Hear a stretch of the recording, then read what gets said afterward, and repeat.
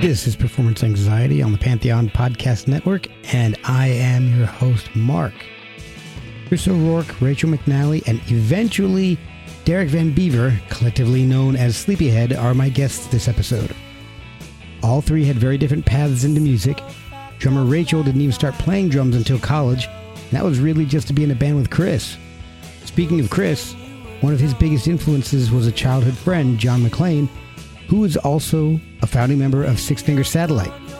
And Derek's turning point happened during a family trip to Malta. The band has a name that didn't really match their sound, and I get the full story of how that happened. I also hear about how they recorded with possibly the world's longest drum loop, the difficulties of touring and recording when you're raising kids, and how a faculty variety show really got the band back together again. And we wrap up with a story about trained chipmunks, so you gotta stick around for that. Check out the band's new album, New Alchemy, on Bandcamp. Check out sleepyheadrockband.com, at Sleepyhead Rock Band on Instagram and Facebook, and at Sleepyhead1989 on Twitter. Follow us at Performance ANX on Twitter and Instagram, Performance Anxiety on Facebook, and reach out to us at theperformanceanxietypod@gmail.com. And you can support the show at ko-fi.com/performanceanxiety or performanceanx.threadless.com. Now check out Sleepyhead on Performance Anxiety, part of the Pantheon Podcast Network. What should we say? Should we say, like, I'm Chris O'Rourke, I'm Derek Van Beaver, I'm Rachel McNally, and then we're from the band Sleepyhead, and you're listening to Performance Anxiety. That sounds good, and if you want to throw in a way to promote the album at all? Yeah, and then maybe after that we say we've got a brand new album out called New Alchemy. You can find it on our Bandcamp page, Sleepyhead Rock Band. Let's try it. So we're gonna you're just gonna record it, and I'm gonna pick the worst one anyway. So. So the goal is our three names. Yes. And then you're listening to Performance Anxiety. You can edit all this out. I'm going to start. That's something. We'll just go in order and then end on you. But so then I'll say you're listening to the Performance Anxiety podcast? Yes. Does that sound just that? That sounds good. All right. Hi. Take that one. Oh, boy. Okay. It's okay. Where was I when I was laughing so much? Oh, don't think about it. No. Right here on Performance Anxiety Podcast. I think so. All right. Hi, I'm Rachel McNally. Hey, and I'm Derek Van Beaver. And I'm Chris O'Rourke. We're from the band Sleepyhead, and you're listening to the Performance Anxiety podcast. If you're interested, we have a brand new album out called New Alchemy, which you can find at sleepyheadrockband.bandcamp.com and on all streaming services. All right, so we're still waiting for Derek then. Yeah, he should be here any minute, I think. Yeah. Okay, no problem at all. We can get started on the history of the band since he's the rookie. That's right. Sure. He's been in the band a long time, but he was saying earlier he'll always be the new guy. Yep. Before we start, Rachel and I were we were out driving around the country the past not the country. Our daughter is just about to be a senior in high school, so we went on some college tours. Oh, nice. So we were driving back from Pennsylvania, and we listened to the Janet Weiss podcast. Oh, awesome. That was great. Oh, thank you. Yeah, we saw Elliott Smith and Quasi on that tour she was talking about in New York at Tramps. I remember that was really good. She is great. She was a great guest, and she's a great drummer, obviously. Oh, too. yeah. I've been so lucky with this podcast. I mean, I'm getting close to 300 episodes. All right, enough about my podcast here. Let's actually get to the reason you guys are on, not to hear me. Cool. So the way I like to do things, I like to figure out how you got into music in the first place. That's usually how I like to start off the show. So I've got three of you on, and you got three very different versions of that, I think. So I'll tell you what, let's go on my view, let's go left to right. Let's start with Rachel, then we'll go Derek, and then Chris. Perfect. And you guys just kind of tell me what got you into music in the first place. What impacted you growing up and made you want to get into this kind of business, I guess? Yeah. All right. So, well, when I was a kid, there were not that many record albums in my house, but there were some classics like Carole King, Tapestry. We had a crazy Bette Midler album, a Laura Nyro album. So I have fond memories of singing to them and enjoying listening to music, but I really did not play any instruments. Then fast forward to high school, my main musical life was all about musical theater. So I missed all the great 80s performances in Boston because I was learning words to songs and West Side Story, Hello Dolly, and so on. Then fast forward to college, and again, freshman year, sophomore year, was doing nothing musically. Well, that's not true, but I did one more musical at like a community theater in Jersey City. But that's wow, Jersey City. that was fun. The cradle of musical theater. Exactly. But my junior year, when I was dating someone, he played bass in this underground band, and that was just eye-opening to me because I would go and watch him and his band play in the basements of these Brooklyn apartment buildings, and it just seemed so cool. And I thought, I want to do this. This seems super fun. And so that same year, I was Chris's RA. This is at NYU. And so we were just friends that first year. Nobody knew, not even us, that we would end up married someday. And Chris was playing a lot of guitar that year. I knew because he lived on my floor. And we got to be friends. And I said, okay. Oh, I broke up with the other guy, or he broke up with me, and it failed. It was a fail, but I did still want to be in a band, and so I said to Chris, I will learn how to play something this summer, bass or drums. But then Chris had been talking with the person who would be our first bass player, and he played bass. So I sort of had it in my mind, I somehow got to get some drums, and there were drums in my house, but we lived in an apartment building. I know this is maybe more than you wanted. No, this is exactly what I want. We need to revisit your junior year of high school. Let's go back there. So anyway, so that summer I managed to convince the family we could set the drums up, even though we were in an apartment building, in my bedroom, muffled everything with towels and foam. And by the end of the summer, I could move my four limbs in a beat and brought the drums back to NYU. Had to store them in my room, so I was an RA again. So luckily I had a single, so I was not angering anyone by having a massive pile of drums. Every time we practiced, we had to bring the drums down to the basement, to the practice space in a big bin on wheels. In the elevator. It's like an 11-story building. And so that's how I got into it. And I think the one thing that I've been thinking about recently is I think it was critical that we immediately started playing original music rather than covers, because I would not have been able to do any covers. I mean, we did do one Sex Pistols song for our first show, which was a coffee house in the dorm. But other than that, we really didn't. And I think that probably was very important because we just played. You know, I had my one beat. Eventually, about 6 months later, I had some more beats. You know, so that was the beginning. Okay, Derek, what about you? How did it all start to blossom for you?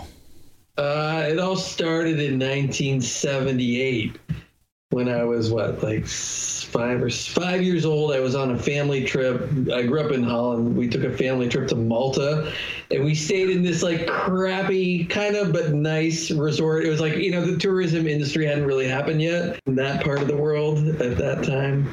And there was like a little band playing like their cover songs, and they were all wearing matching suits. I have a picture of it somewhere in a photo album. Nice. Like, there's a picture of me, I think, sitting at the front of the stage and watching them like in awe. So something about the whole, you know, vibe, I guess, about the band vibe, and they're all together and they're jamming. And but anyway, so yeah, I played, you know, music in high school, was in bands and blah, blah, blah. And here we are. All right. That's it, man. Like, but that's that. If you wanted to know, that's like the origin story right there. Short and sweet. We'll be right back after a word from our sponsors. Hey guys, I've got some great news. Performance Anxiety and Pantheon Podcasts are giving away an exclusive VIP experience to see Nick Mason's Saucerful of Secrets. So head to pantheonpodcast.com/Nick Mason to enter. Find the link in the show description or head over to our Twitter, Facebook, or Nick Mason's Facebook page for the link to enter to win. Head over to pantheonpodcast.com/Nick Mason to enter. Find the link in the show description or head over to our Twitter, Facebook, or Nick Mason's Facebook page for the link to enter to win front row seat upgrades, a very special commemorative guitar pick shaped necklace carved down from a drum cymbal played by Nick Mason himself. You also get a selection of curated exclusive VIP merchandise, including a VIP laminate and lanyard, crowd-free shopping at a dedicated merchandise stand before the show, and on-site perks such as priority check-in, VIP express lane into the venue for ease of entry, and a dedicated customer service line. So enter now at pantheonpodcast.com/Nick Mason. Winners will be notified via email 1 week prior to the event, so enter now. This podcast is sponsored by BetterHelp. Without a healthy mind, being truly happy and at peace is hard. The good news is therapy works. But what is therapy exactly? It's whatever you want it to be. Maybe you're not feeling motivated right now and would like some tools to help. Or maybe you're feeling insecure in relationships or at work, not dealing well with the stress. Whatever you need, it's time to stop being ashamed of normal human struggles and start feeling better because you deserve to be happy. And now you don't have to worry about finding an in-person therapist near you to help. BetterHelp is customized online therapy that offers video, phone, and even live chat sessions with your therapist, so you don't have to see anyone on camera if you don't want to. It's much more affordable than in-person therapy, and you can start communicating with your therapist in under 48 hours. Try doing that in person. So join the millions of people who are seeing what online therapy is really about. It's always a good time to invest in yourself because you are your greatest asset. And a special offer to Performance Anxiety listeners, you can get 10% off your first month of professional therapy at betterhelp.com/performanceanxiety. That's betterhelp.com/performanceanxiety. Thanks again to BetterHelp for sponsoring this podcast. All right, well, Chris, you're up. All right. I'm gonna guess yours is gonna be somewhere between Rachel's and Derek's. Yeah. I think mine is actually. I was thinking when I was listening to your Janet Weiss podcast, mine's probably maybe a little more similar to hers, but I grew up in Cape Cod, Massachusetts. Okay. So not near a city that bands played. Like the first concert I ever saw was the Clancy Brothers at the Cape Cod Melody Tent. Oh, wow. Took me and my sister to, which was actually, I was pretty young. That was fun. And then my second concert ever was Neil Diamond at the Providence Civic Center in Providence, also with my parents and my sister and a neighbor. I was going to say, you're hitting all my dad's favorites. Yeah, so that was, but my parents liked music. We had a piano in the house. My mom had an acoustic guitar, but they didn't really play it very much. But they encouraged my sister and I did take piano lessons starting at age 5 and played saxophone in the middle school band and stuff like that. And then I did manage to convince my parents to let me sell the saxophone and buy an electric guitar because they could see that I was motivated to do it. And so they were totally fine with that. And so I quit the band. I was in the marching band in freshman year in high school. Man. But really for me when I got to junior high school, I met some kids that were kind of like, there was this, when I was in 7th grade, there was this girl who was in 8th grade and she saw like the first U2 concert in the United States and got them to sign her leather jacket. And I was like, U2, what's that? Wow. And then some other, some other older, little bit, a year or two older kids, taught me Echo and the Bunnymen, Psychedelic Furs, New Order, that kind of stuff, The Cure, REM, and what I guess sort of was called college rock at the time. Yeah. In my early high school years, but most importantly, I have a family friend who's 2 years older than me, And he actually went on to form Six Finger Satellite, which was a big sub pop band. Yeah. I've known, so John McClane is his name. He makes electronic music now under the name DeJuan McClane, very talented musician. But I've known my entire life, like literally since I was a baby. Oh my gosh, that's amazing. His parents and my parents were best friends. In fact, his father and my father have since passed, but my mom and his mom are still best friends. And because he was a little bit older, he turned me on to so much music, first of all, and also took me, my parents, because they knew him, like they let me go. Like I went to Boston, and so the first real show I ever saw was X, the Los Angeles band X, when I was in 8th grade. Oh, nice. I went with him, and then we went and saw REM at a theater in Rhode Island, like before they were pretty big, but. And then he went to Providence College, which is not far. It's like a little bit closer than Boston to where I grew up on Cape Cod. And I would start going up, like even in high school, I would go visit him, and he would take me to see bands, and he'd be like, but then he would like know the people in the bands. And I'm like, what? You know? Oh yeah, that's my friend Pete up there. Come meet him, And then Six Finger Satellite started playing, and like I would sit in on their early rehearsals, and they'd even let me play guitar with them sometimes. And wow. And I like really just actually before he went to college, I distinctly remember one really pivotal experience where he gave me a cassette of Sonic Youth E-Ball, and it was whatever the year it came out. I wish I knew off the top of my head, but yeah, I don't remember. He gave it to me. My parents, we were up there visiting him. He lived much closer to Boston. My family was visiting. He's like, you got to listen to this. And so I put it on my Walkman on the drive back to the Cape, and it just, it like melted my brain at that age. And I was like, this is unreal, this music. And I think that really, really was the final just hook. And I was like, I want to listen to music all the time. I want to know about all these bands. And then, got to see, some bands when I was still in high school shows that I could get into. But then when I went to college in New York City, that was like, I got to see all these bands. I couldn't even believe, like in my first 2 years of college, I got to see the Chills, the Verlaines, the Tango many times, Game Theory, like Band of Susan, Sonic Youth, Dinosaur, like every band that I just thought I'd never be able to see. Suddenly they were always playing, and then formed, and we started meeting people who played, and it hasn't stopped since then. Yeah, that's amazing. I've had like half of Band of Susans on the podcast. Oh, cool. Yeah. Band of Susan. So I had their record in high school. How I heard of it, probably from John or some fanzine or something. Yeah. But I remember one of my first days at NYU, they were playing at the Knitting Factory, which was like 10 blocks from our dorm. And I was like, didn't really know anybody. I was like, who's going to know Band of... I asked my roommate, he's like, Band of... It's like, so I went by myself, which was terrifying. Like, and then New York was not quite as safe as it is now. Right. I remember walking to see Band of Susans by myself in the Knitting Factory, and a guy came up to me and he said, it's a nice night for a murder. Oh my God. Got to the Knitting Factory. But I got to the Knitting Factory. I went in, I saw them. It was like so awesome. It was just so great. And I was like, oh yeah, I am so glad I came to school in New York City, and now I'm going to see every band I can possibly see. That is amazing. Oh my gosh.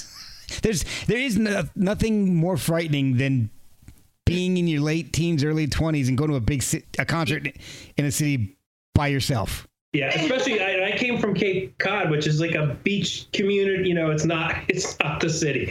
It didn't take long for me to find people to go with. Yeah. So that was a very rare occurrence. In fact, the way Sleepyhead formed is I was in the dorm in the elevator, and I got in the elevator. These two guys were in the elevator. It was our first bass player, Mike Galinsky, and this guy, Gene Booth, who I didn't know either at the time. And I was wearing a Dinosaur Jr. t-shirt. And they were like, oh, Dinosaur Jr., we like them. You're coming back to our dorm room. We're going to listen to records for the rest of the afternoon. I was like, let's do it. That sounds good. And that's how, and then Mike was 1 year older. Rachel was 2. And Gene might have been 1 or 2, and they just started introducing me to other people, and within like a couple of weeks I knew all these people who wanted to go to shows. Yeah. All right. So you guys obviously didn't go to NYU for music, especially. No. I know, Rachel. What were you guys studying? I was an English major. I was a history major and women's studies minor. Man, all right. Religious studies major, even though he's not a particularly religious person. That's the kind of thing that always fascinates me is what path were you on before you got, I don't know, sidetracked maybe? Maybe that's the best word. I don't know. I mean, Rachel is a history teacher, and I'm a 4th grade teacher, so I teach writing and reading. So it's not entirely, You just had a couple years where you did some other stuff. For me, many years. Rachel started teaching very early on. Excellent. And I had a variety of weird jobs that would let me tour and come back. We toured in the summer a lot, so Rachel was able to do it. That works out nicely. So how did you guys come up with the name Sleepyhead? Yes. So I'll try to say this story more efficiently. Basically, 3rd grade year. 2nd grade. Just kidding. This is definitely Rachel's story. It is. So, okay. Going back to that very first Sleepyhead show, which was a coffee house in our dorm. We had no name for the band. We were practicing a lot, even though this was in the period when there was only one drum beat and a very few Sleepyhead songs, plus the Sex Pistols cover. So we were practicing a ton, staying up very late to do this. And we had no name. We were going around in circles trying to come up with a name. And one day I was taking just a glorious afternoon nap. And then Chris and Mike busted into my room because it was time to practice. We had the practice room signed down. It was time to lug the drums down to the basement. And I was so dead asleep. I mean, I really can remember it. It was just like they could not pull me to consciousness. Finally, they did. And I was kind of trying to shoo them away. And then Mike was very frustrated and he just said, "We should just call the band Sleepyhead after you." And I'm telling you, it was like a movie, and we all three just looked at each other, and we said, "That's it. That's the name." That's awesome, because the music, even back then, is not sleepy. No. That was I kind of like that about it, actually. It's so true. Yeah. I mean, I think, yes.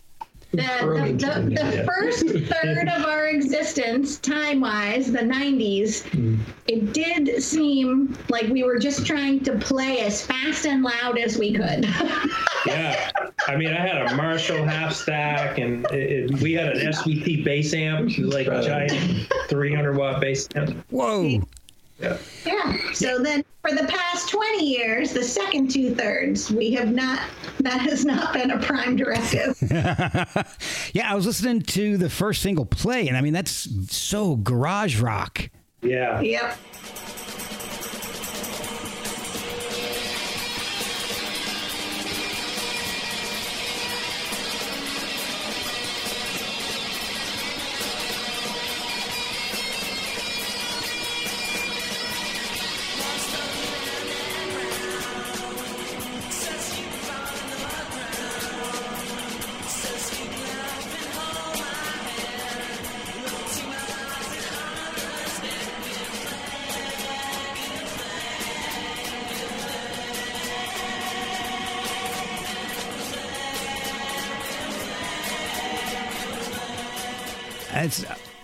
I kind of like it. I gotta say. Yeah, that's it. No, that was great. A friend of ours, Mike McGonigal, who is a fanzine editor. Right now, he's got Maggot Brain as his latest awesome print magazine. Oh, cool.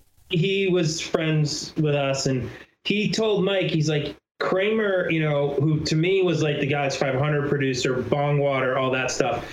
He basically told us, like, you guys need to record, and Kramer's like reasonably priced. Like all these other fancy New York studios aren't better. Go to Kramer. We went there and recorded. We didn't know what we were doing, and he knew we didn't know what we were doing. And he was wonderful. He just recorded like 3 songs in an afternoon, and he's like, "I'm gonna mix these and give them to you tomorrow," or something. Wow. And then we had met. It was Rick Mank from Velvet Crush, who we had his friend who ran this label, Picture Book Artifacts, wanted to put it out as a 7-inch. Mm-hmm. That is And it got like college radio play in the Northeast and in the Midwest even. And so we got like even elsewhere. So it was like fun. We would go to Boston, which was great for us because we have family up this way, and people knew our record from, we'd go to the Harvard radio station and they'd play the record, and Rachel did an interview with them So that was sort of the start. And then we just did some more recordings and eventually made a record for Slumberland. there's a huge leap forward from that first single to the first album. Yeah. How often were you guys playing? A lot. The time. Yeah, a lot. It's fun. It's funny because right now, well, especially because we're all teachers in the summer, and we have the records coming out, we have shows. So there have been weeks this summer where we've played almost like 3, 4, 5 times a week. But back in those days, we were playing a lot. So we did get better. It was a fun time. It was all new and just writing new songs. And I really enjoyed going back and listening to that stuff. It was really cool. You've got, even with all the garage rock and the punk, I can hear a little bit of maybe some like country influence in that. But I mean, you guys have some amazing stuff like Fry. The song Fry is one of my favorites. That's going way back. Yeah. That is the guitars just kind of teetering on feedback, and that's the kind of thing that I love.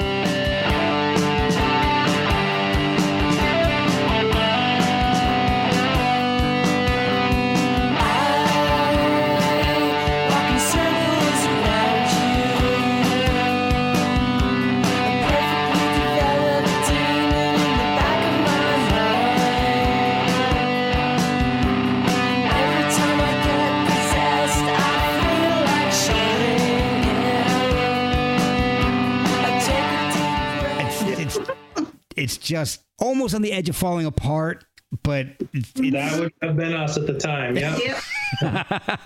It could, because it actually was almost on the edge of falling apart. That wasn't pretend. The more you guys you released, the heavier it seems to me the country influence came into play. Yeah, I think I think what happened, whatever my influences were, which were probably very similar to Mike's. We had very similar tastes in music. He was from North Carolina. I was from the Boston area, so there maybe were different bands that we knew of that were sort of the seminal bands of our regions. Yeah. But it was definitely like loud, noisy guitars. Some sort of pop sensibility. But I think what happened is, like any hang-ups I had about what kind of music was cool or not cool, as I got older, they just fell away, and I realized I liked a whole bunch of other different kinds of music and wanted to try to to kind of go be I didn't know how much further we could go with the sound we were doing. So I don't think I thought of it that way consciously, but that probably was what it was. And you hear more and more music, and music I'd never heard before, and realized that music that I thought maybe was terrible actually is really incredible, and it just opened me up. And I feel like where I am now is just the most totally open to anything. So other started coming out, but I mean I think at some point I realized that like songwriting was important, and that's just something you have to work on. I can definitely hear a big progression from each album, like Sick of Heaven, great song.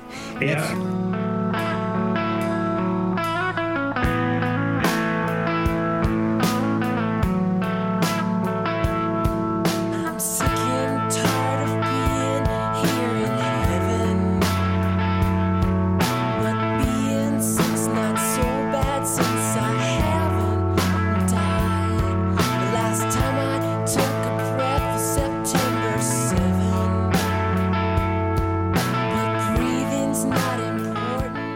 You're adding more to it. Like there's organs and pianos and things. So it's really expanding as you guys go on. Yeah, definitely. We'll be right back after a word from our sponsors. Hey guys, I want to talk to you about socks for a second. Why not? It's a music podcast. But I tried a pair of socks from Boldfoot and loved them. I've only worn them once because my kids have stolen them. So in my household, that's the best endorsement I can give. And I guess it's fitting because the design I chose was Jailbird. The design I chose was Jailbird. I might keep that in. The socks are 100% American made, and 5% of all proceeds go to veteran charities. It makes sense, seeing that Boldfoot is a family and veteran-owned company. They have a huge variety of styles. So check out boldfoot.com and buy some of the best socks you've ever slapped on your feet. And help veterans while you're at it. That's boldfoot.com. Was that more of your influence? Or was that some of the other band members? Or everybody getting into stuff? Or I think it was just a natural progression that as we became more comfortable playing our primary instruments, then you just can't help but be curious about what you can add in the studio. It just becomes fun to experiment, and the years just keep going by.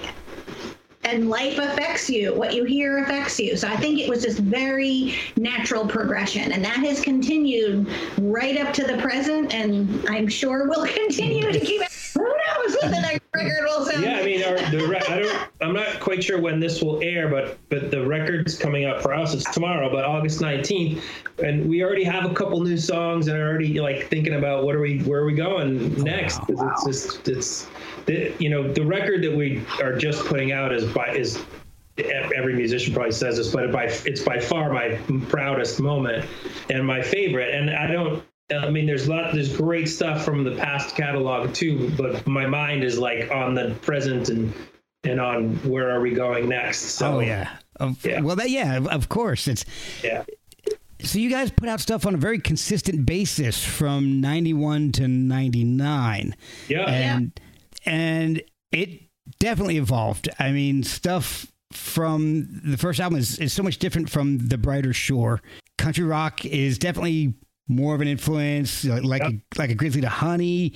And it's more experimental, too. It wasn't just like you were going more Stonesy or anything. I mean, songs like Miss America, The Getaway, In a Perfect World, Song for the Pied Piper.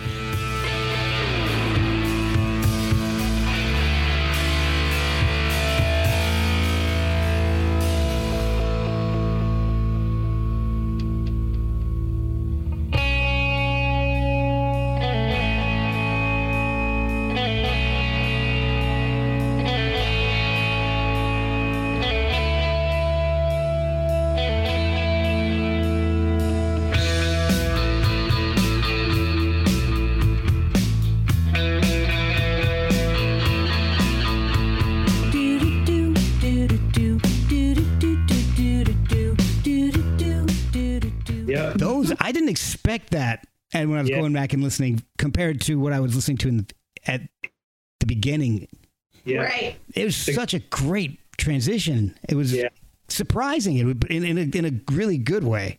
Yeah, The Getaway, actually, the drums on that are an actual tape loop, like a giant. Like 30 feet. Yeah, it was huge. It was wrapped around post. Eric Masanaga, who put the record out, was our producer. We're like, we're gonna make a tape. Rachel played it, and he recorded enough. Like he recorded whatever amount of tape, and then literally spliced it together. Yeah. And it was just going around the room in his studio. And then we got it on the main tape, and then it was done. We that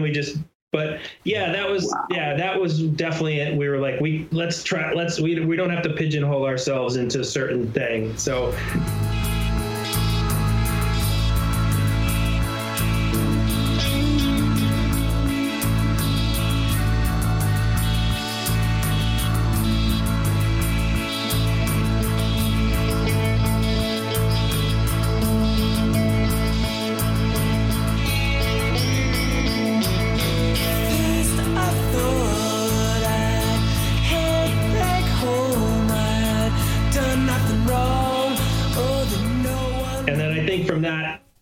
that point forward, what happened with that record is Rachel and I got married that year. We had a kid 2 years later. Mike quit the band right when we finished recording that record, which was fine. He was moving on to be a filmmaker. Right. We moved to Boston.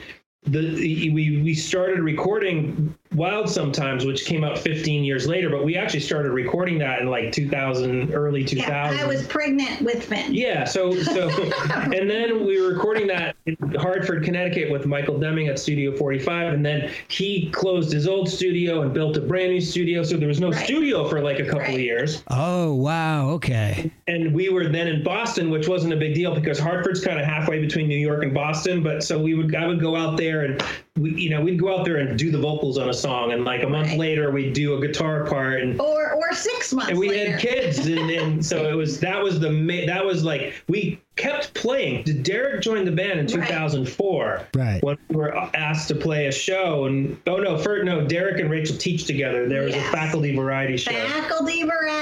That's what got us with Derek. That's a first. Yeah. In the podcast. Yeah.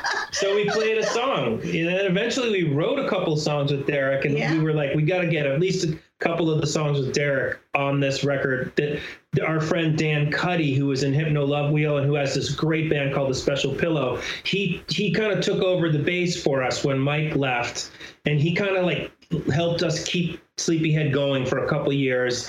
Even when we moved here, we did some shows, and we'd meet him, he'd come up, and before we kind of got, once we found Derek, like Dan knew it wasn't a long-term thing. He was just helping. He was wonderful. He kept the band going, and it just was a super positive, cheerful presence. And so then we finally got that record done. So even though from when we moved here till Wild Sometimes coming out in 2014, that does seem like a shockingly long amount of time, but the reality is we felt like we were moving forward all along, because like we were learning some old songs, writing new songs, raising children, all teaching. So it was moving slower from the outside, but our days were very busy, and it felt like, we're still in the band, and we would play shows. Like somehow, shockingly, with no new records coming out, we were able to play a few times a year, again, New York, Providence, Boston. And so it just felt pretty productive, even though I realized. I was like, when are you going to get that record out? We're like, we're going to get it out. Then we finally got it. Like we recorded the last couple of songs up in Boston with Derek. The first two songs we wrote with Derek, "Life Is Hard" and "Wild Sometimes." Hold on tight, because I'm coming down. I'm not quite sure if it's big enough, this town. And if I grow old without growing up, I guess that'd be alright.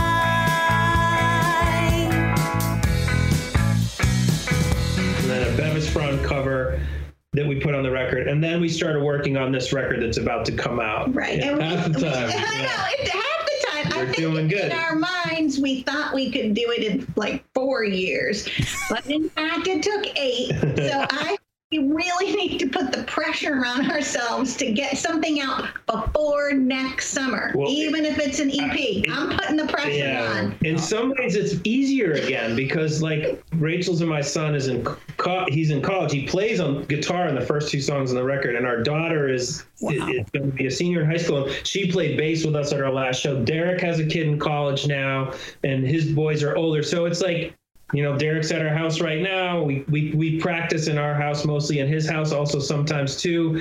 And it's just easy. We don't need babysitters, and so we kind of like we're back to much more active again. So there's a possibility that your kids are going to end up like you and John McClane.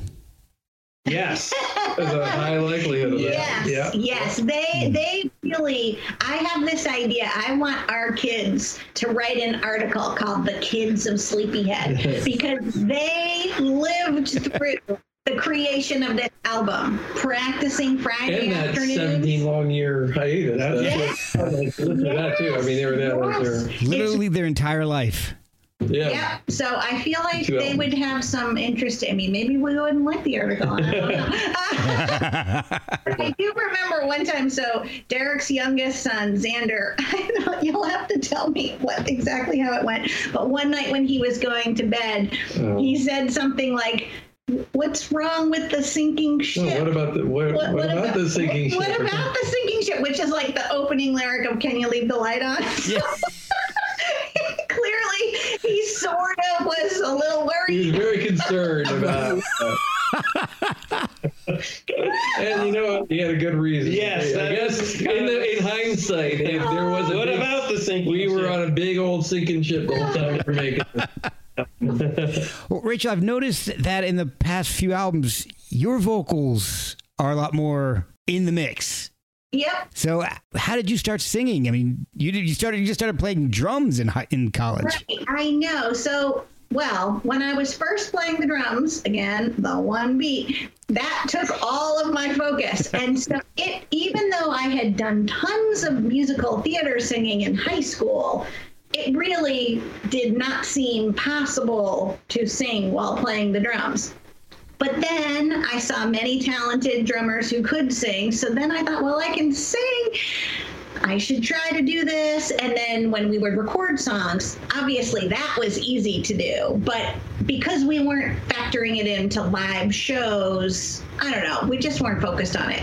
And some of those early shows, it frankly must have been horrible when I was first trying, because I mean, I had no strategy. I would just be like, well, I have to play the drums and now I have to sing. So it's really hard.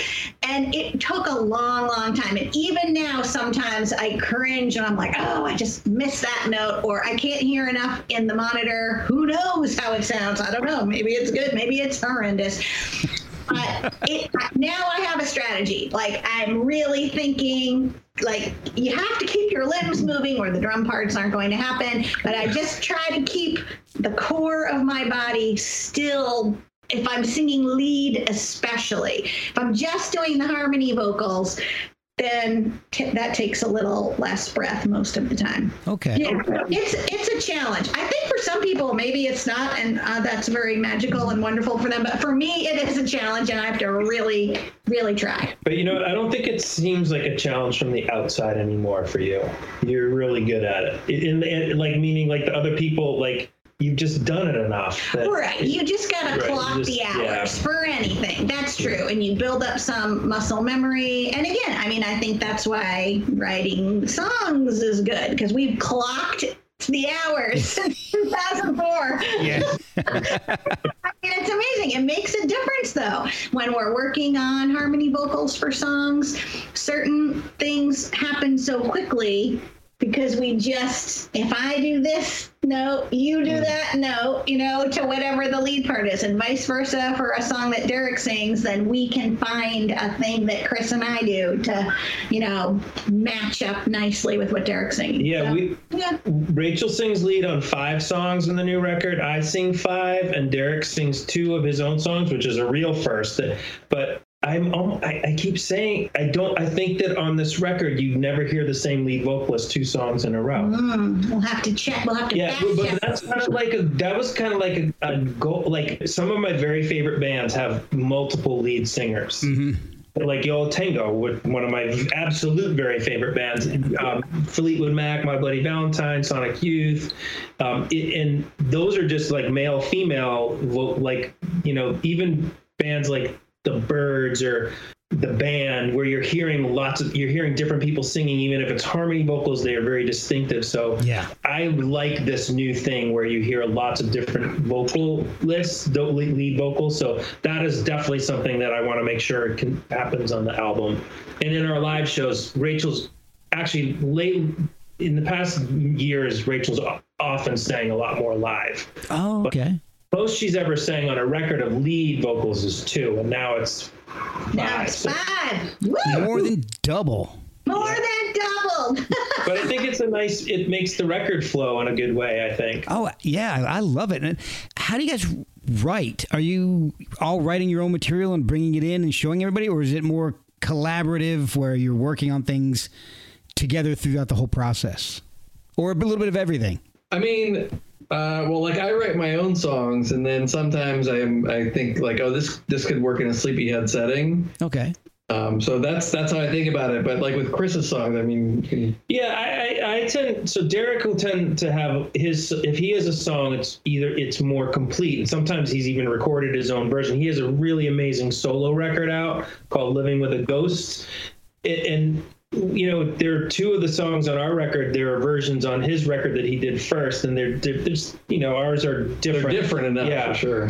And I think with my songs, I bring them more like sometimes they're not quite finished, or I don't know the lyrics, but I think when I'm writing songs, starting with writing for, actually probably with the two songs that we did for Wild Sometimes, the two new ones with Derek, one I sing lead, one Rachel sings lead. I feel like right now, since I want Rachel to sing lead more, like if I write a song that I'm thinking I'm going to sing lead, the next one I write, I need to think of her, but I'm thinking of who's singing it before it's not like I write the song and then go, oh, who should sing this? It's like the whole mindset from the beginning is thinking Rachel's going to sing this song. So, and I really don't write any songs, but I will say watching these two help each other regardless of how complete a song is when we start working on it, the three of us, like they each help each other so much. It's amazing to watch. It really is. They're very giving toward each other to help the seed of the song idea come to fruition. So that's awesome. Yeah. Well, I've really enjoyed the new album is New Alchemy, and it's great. Like you said, it's a much different sound from earlier stuff. It's more mature, maybe a little smoother. Yeah.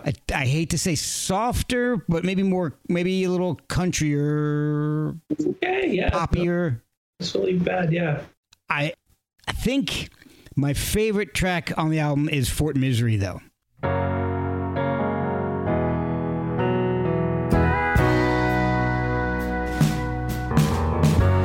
All things pass and have a season. Since you've gone, I see no reason. The boys keep asking, why did Mom go? All I say is that I don't know.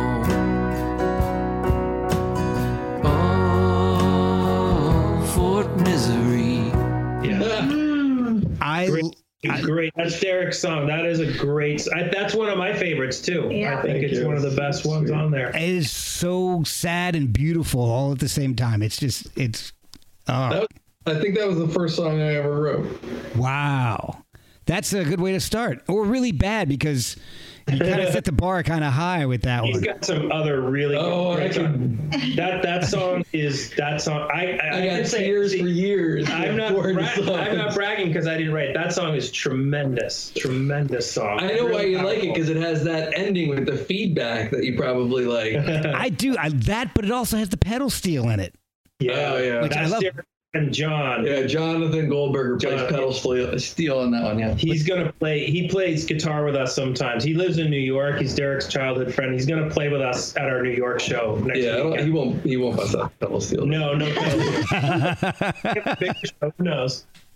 Yeah, that was fun. He's a great guitar player. I love that. I love the beautiful reverby guitar in Crazy Lady Blues.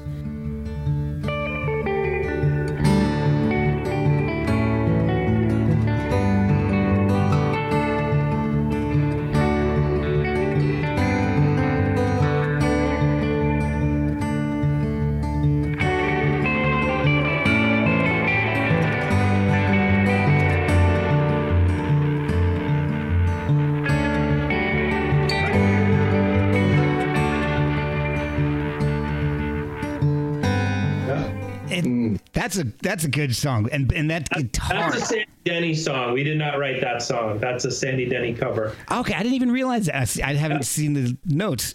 Yeah. I'm kind of familiar with Sandy Denny, not deeply. I got a friend who's very much into Sandy Denny, and he's gonna be very mad that I didn't recognize that one. That's okay. Don't tell You can say, "Oh, here's this nice cover. I know you like Sandy." It is one of her most well-known songs for sure. And her version on her record is a much more jaunty drums and everything. But there are versions of her like solo. That was Derek's idea to do that song. I also love the lyrical imagery on Renovation Blues. Yeah. That, taking out the trash, transitioning to flowers on a grave, and it's more beautiful than I'm portraying it right now.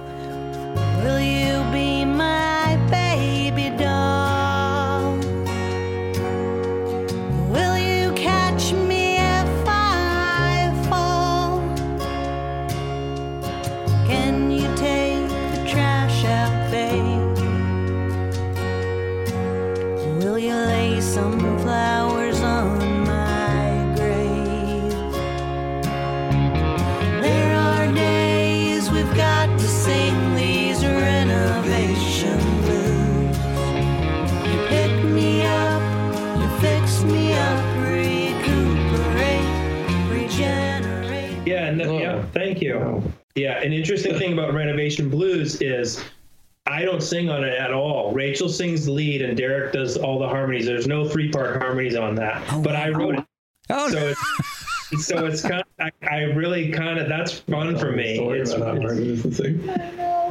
hard to sing. It is, because now you're going to have to, after this, go listen to it again. The lyrics, there are 6 words starting with the letter R in the choruses. So I've had Post-its stuck on my drums to get them right. I tried to come up with mnemonic devices. I was like, it's the third letter of each song. It's almost alphabetical by the third letter. Yeah, you can see why I wrote it, but I let them sing it. Oh my gosh. And then at one point, Derek was like, I'm just going to do Oz. And I'm like, no. Oz until we get it together. So, yeah, if we practice enough, then it starts to feel like it's solid. Believe it or not, songs that one may have written, you can still forget them. You're like, it happens. Yeah. Well, y'all just made Chris leave. I'm coming back because the spark for that song came from a Blind Willie McTell song called "Lay Some Flowers on My Grave," which is a really good song. Oh yeah, it's on one of these records. I was trying to find it. But our song is not really. It's not like that at all. I just made me think of that idea of laying flowers on a grave. Well, it's a great blues image that pops up in some amazing old blues songs. So it fits in. And there's definitely a Graham Parsons Stones feel to songs like Good Goodbye. Letter signed and mailed out reminds you what you like. The woman who once lived here is never coming back. Prayers unheard and wasted echo through the walls. Half remembered numbers she won't return your Which I love. 'Cause I'm a huge Graham Parsons fan. So That's I'm glad you picked up on that. That's Derek's song. We definitely do a Stonesy version. Yeah, it's very Stonesy, but I feel like I always mock that. I feel like I've just ripped off John Cougar. Nah. really, It's like Little Pink Houses. Whenever I play it, I want to sing Little Pink House. But anyway. It's also like the open G. It's an open G. Yeah, I play. So my album, I've been writing for the last 4 years in open G tuning. So everything ends up kind of sounding like the Stones. yeah. But then my part's not in an open G, so Yeah. it mixes it up a little bit. Okay. So And also makes it sound more Stonesy because it's like a Right. Yeah. So 4 years, you're getting it done quicker than normal. Well, it's still hard to figure out sometimes what chord voicings work with it. And the guy from Alan Sparhawk from Low plays on open G, so that kind of keeps me going too because he's been doing it forever. So. Yeah. And he does not. It doesn't always sound like the Stones when they play. Right. That's a good point. So the album's dropping in a day. This podcast will be out in a few weeks. Yeah. So Are you guys planning on doing much live since summer's ending? School's starting back up. Are you guys going to be able to play live shows? We'll do as much as we can. Yeah. So we have a show in New York on August 27th. So that will have happened. And then we have a show up here in Boston at the Square Root in Roslindale on September 17th. So that'll be, if we can make it to the 17th, we'll be able to make it through the whole school year, I think. So we have a show planned. Yeah, I'm working on some other stuff. I think we'll have a Providence show in the fall. I think we'll have another Boston show in December that's not really confirmed yet, but and then I think throughout the fall, whatever we can find weekends that we can make it somewhere to, we'll try to do. And then I hope, like maybe in the spring when we have our spring break, and definitely next summer, we can maybe just book some shows and get out of town a little bit. Oh. We really want to make it happen, and I think we can. So we just have to keep all these things are like take more effort than it seems like it should. But yeah. But for us, like the first steps, and this is also why we don't have vinyl happening yet. We just wanted to get this thing out. We had a video release on Brooklyn Vegan today for Pam and Eddie. Oh, cool.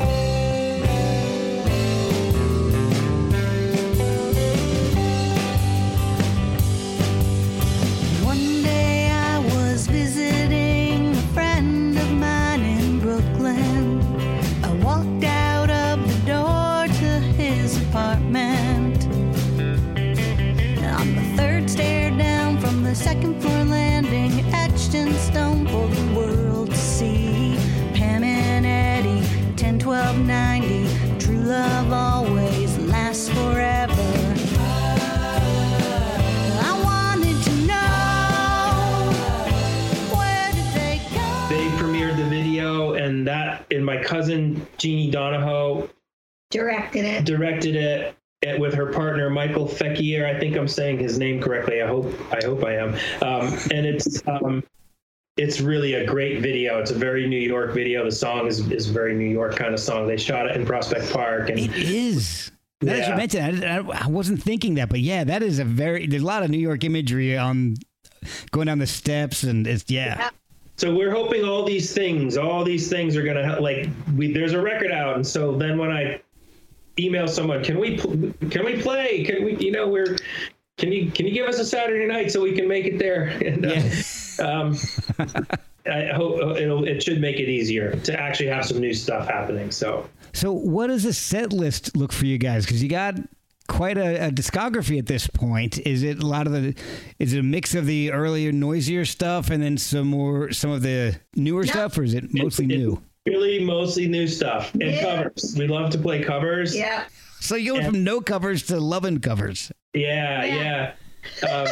Especially with the new record out, it's going to be really fun to have people know some of the songs from it being out. But if people want to hear older songs, we're fine with doing it. It's just not the most interesting thing to us, and but we want to make people happy too. So Derek knows some of the older songs and easily can learn them. We at this point, some of them we need to learn. We have to relearn them. Although it comes quick. It comes really. I am always amazed that I can remember lyrics for songs that we might not have played for 25 years, 20 years. I'll tell you what I would love to hear. They're deep somewhere because they mostly come back without me having to listen to it. I would love to hear you guys do Liberation Theology. Yeah, that's a good song. That would be one. I don't think so. Yeah. That sounds like Fugazi wrote a pop song.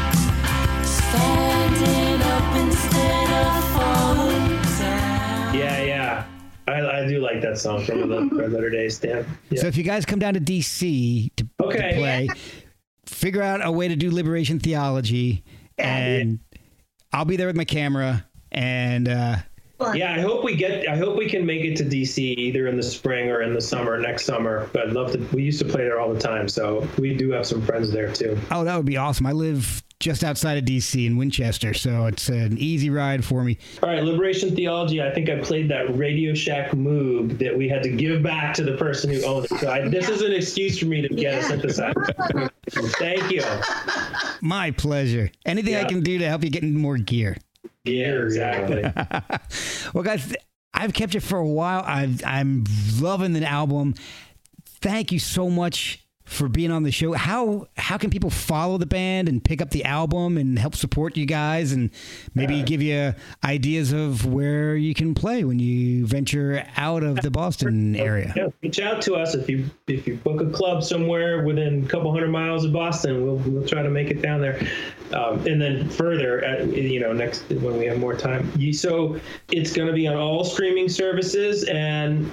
In a Bandcamp at midnight tonight, I gotta press the button so the pre-orders and everything, and then it's up on Bandcamp where you can get this higher quality audio that you can download, and then hopefully some vinyl at some point. But for now, it's digital, but it should be really readily available everywhere.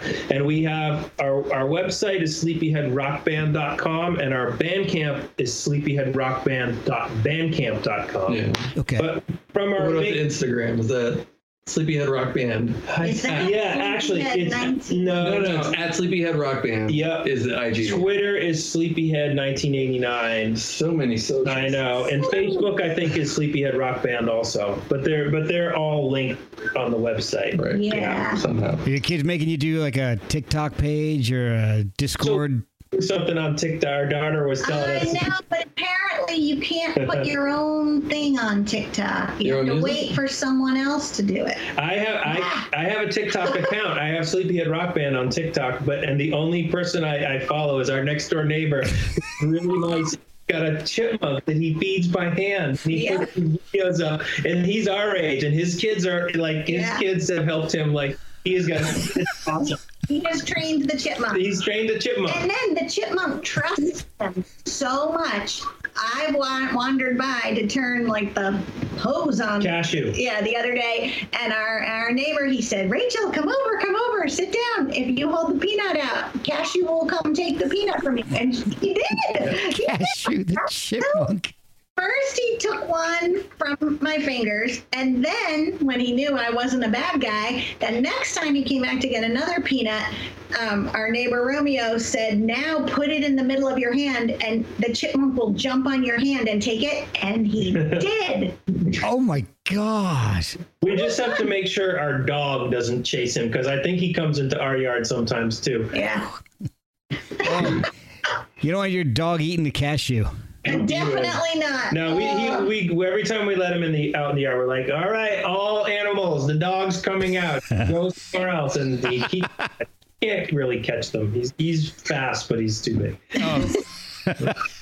Well, guys, thank you so much. This has been a lot of fun. This was fun. This is a great podcast you got going. Oh, thank you so much. I really appreciate that. I found some daylight through a rift in the trees. I walked right into 1973. That's how I knew that I was home. I can't believe the ecological symphony, the arc and the solar ponds, the hum of the honeybees. Why can't they see we're finally on our way home?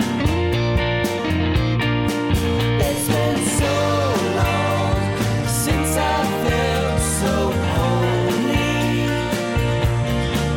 It's been so long since I've been to New Albany.